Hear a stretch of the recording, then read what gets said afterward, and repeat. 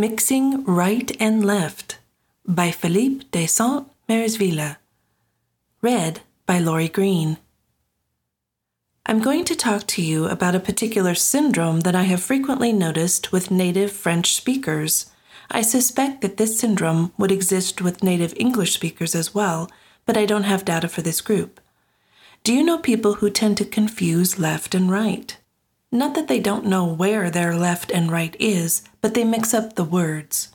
Generally, if you ask them for directions, you will notice that their hands point the correct way, but their words don't.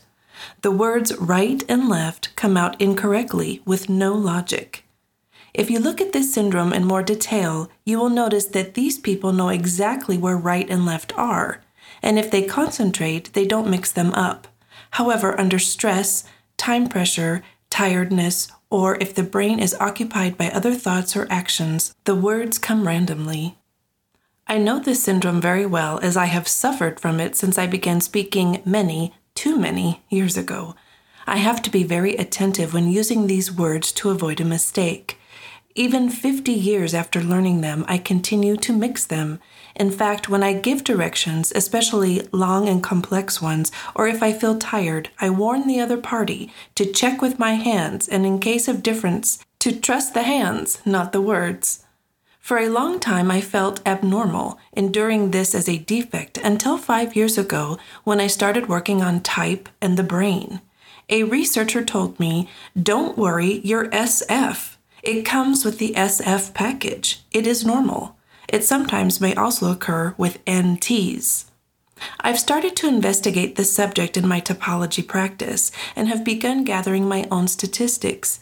Near the end of several typology sessions, I have told people about this syndrome without giving detail, just explaining that some people mix up right and left and emphasizing that it was not a defect but absolutely normal.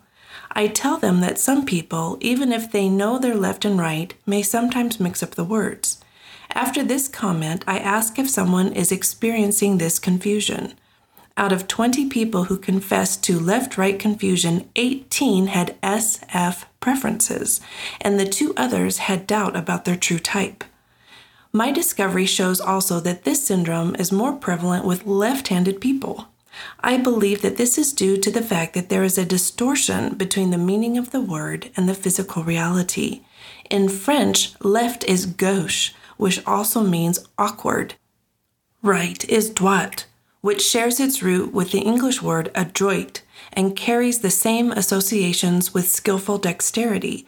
But the reality for left-handed people is that their efficient hand, the right one to use, is their awkward left hand, and the truly awkward hand is their right one.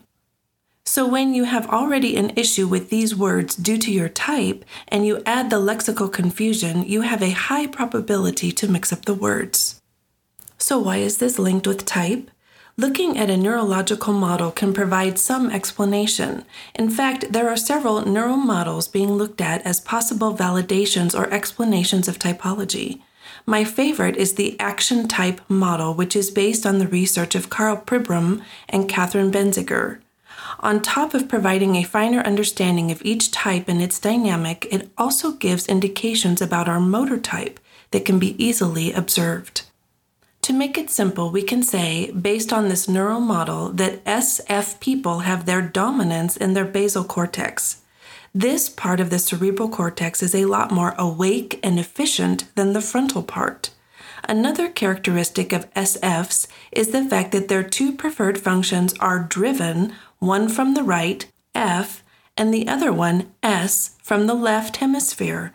Having a preference on each hemisphere provides them with a strong inner reference of where their right and their left sides are, so they don't have to think about it. So why do they mix up? In fact, they mix up only when they talk. As I said before, if you look at their hands, they are always correct. Only the language is wrong. The reason seems to be that the language area, Broca's area, is located in the frontal lobe where SFs have no preference, so retrieving the correct word requires more energy and control. When there is pressure and lack of attention, their brain does the minimum job and selects the word left or right on a first-come basis. All other types, NT, ST, and F, have at least one preference driven from the frontal lobe, according to the Pribram-Benziger model, so access to the language area is less energy consuming. To summarize, for SFs, two characteristics of their brains appear to predispose them to give less attention to right-left word usage. One, the fact that they have a strong inner representation of the right and left sides of their body, and two, the fact that accessing the language area consumes more energy. As I said before, now I frequently ask people about this syndrome, and I have to confess that I've been surprised at the results. When you set up a secure environment for people to confess in, you discover that a significant number of people are mixing these two words, at least for francophones. Even more surprising, most of them are SFs.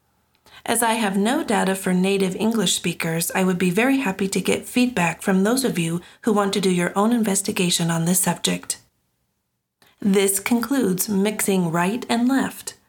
The citations and references for this work, as well as our rich catalog of depth typology articles, can be found at typeindepth.org.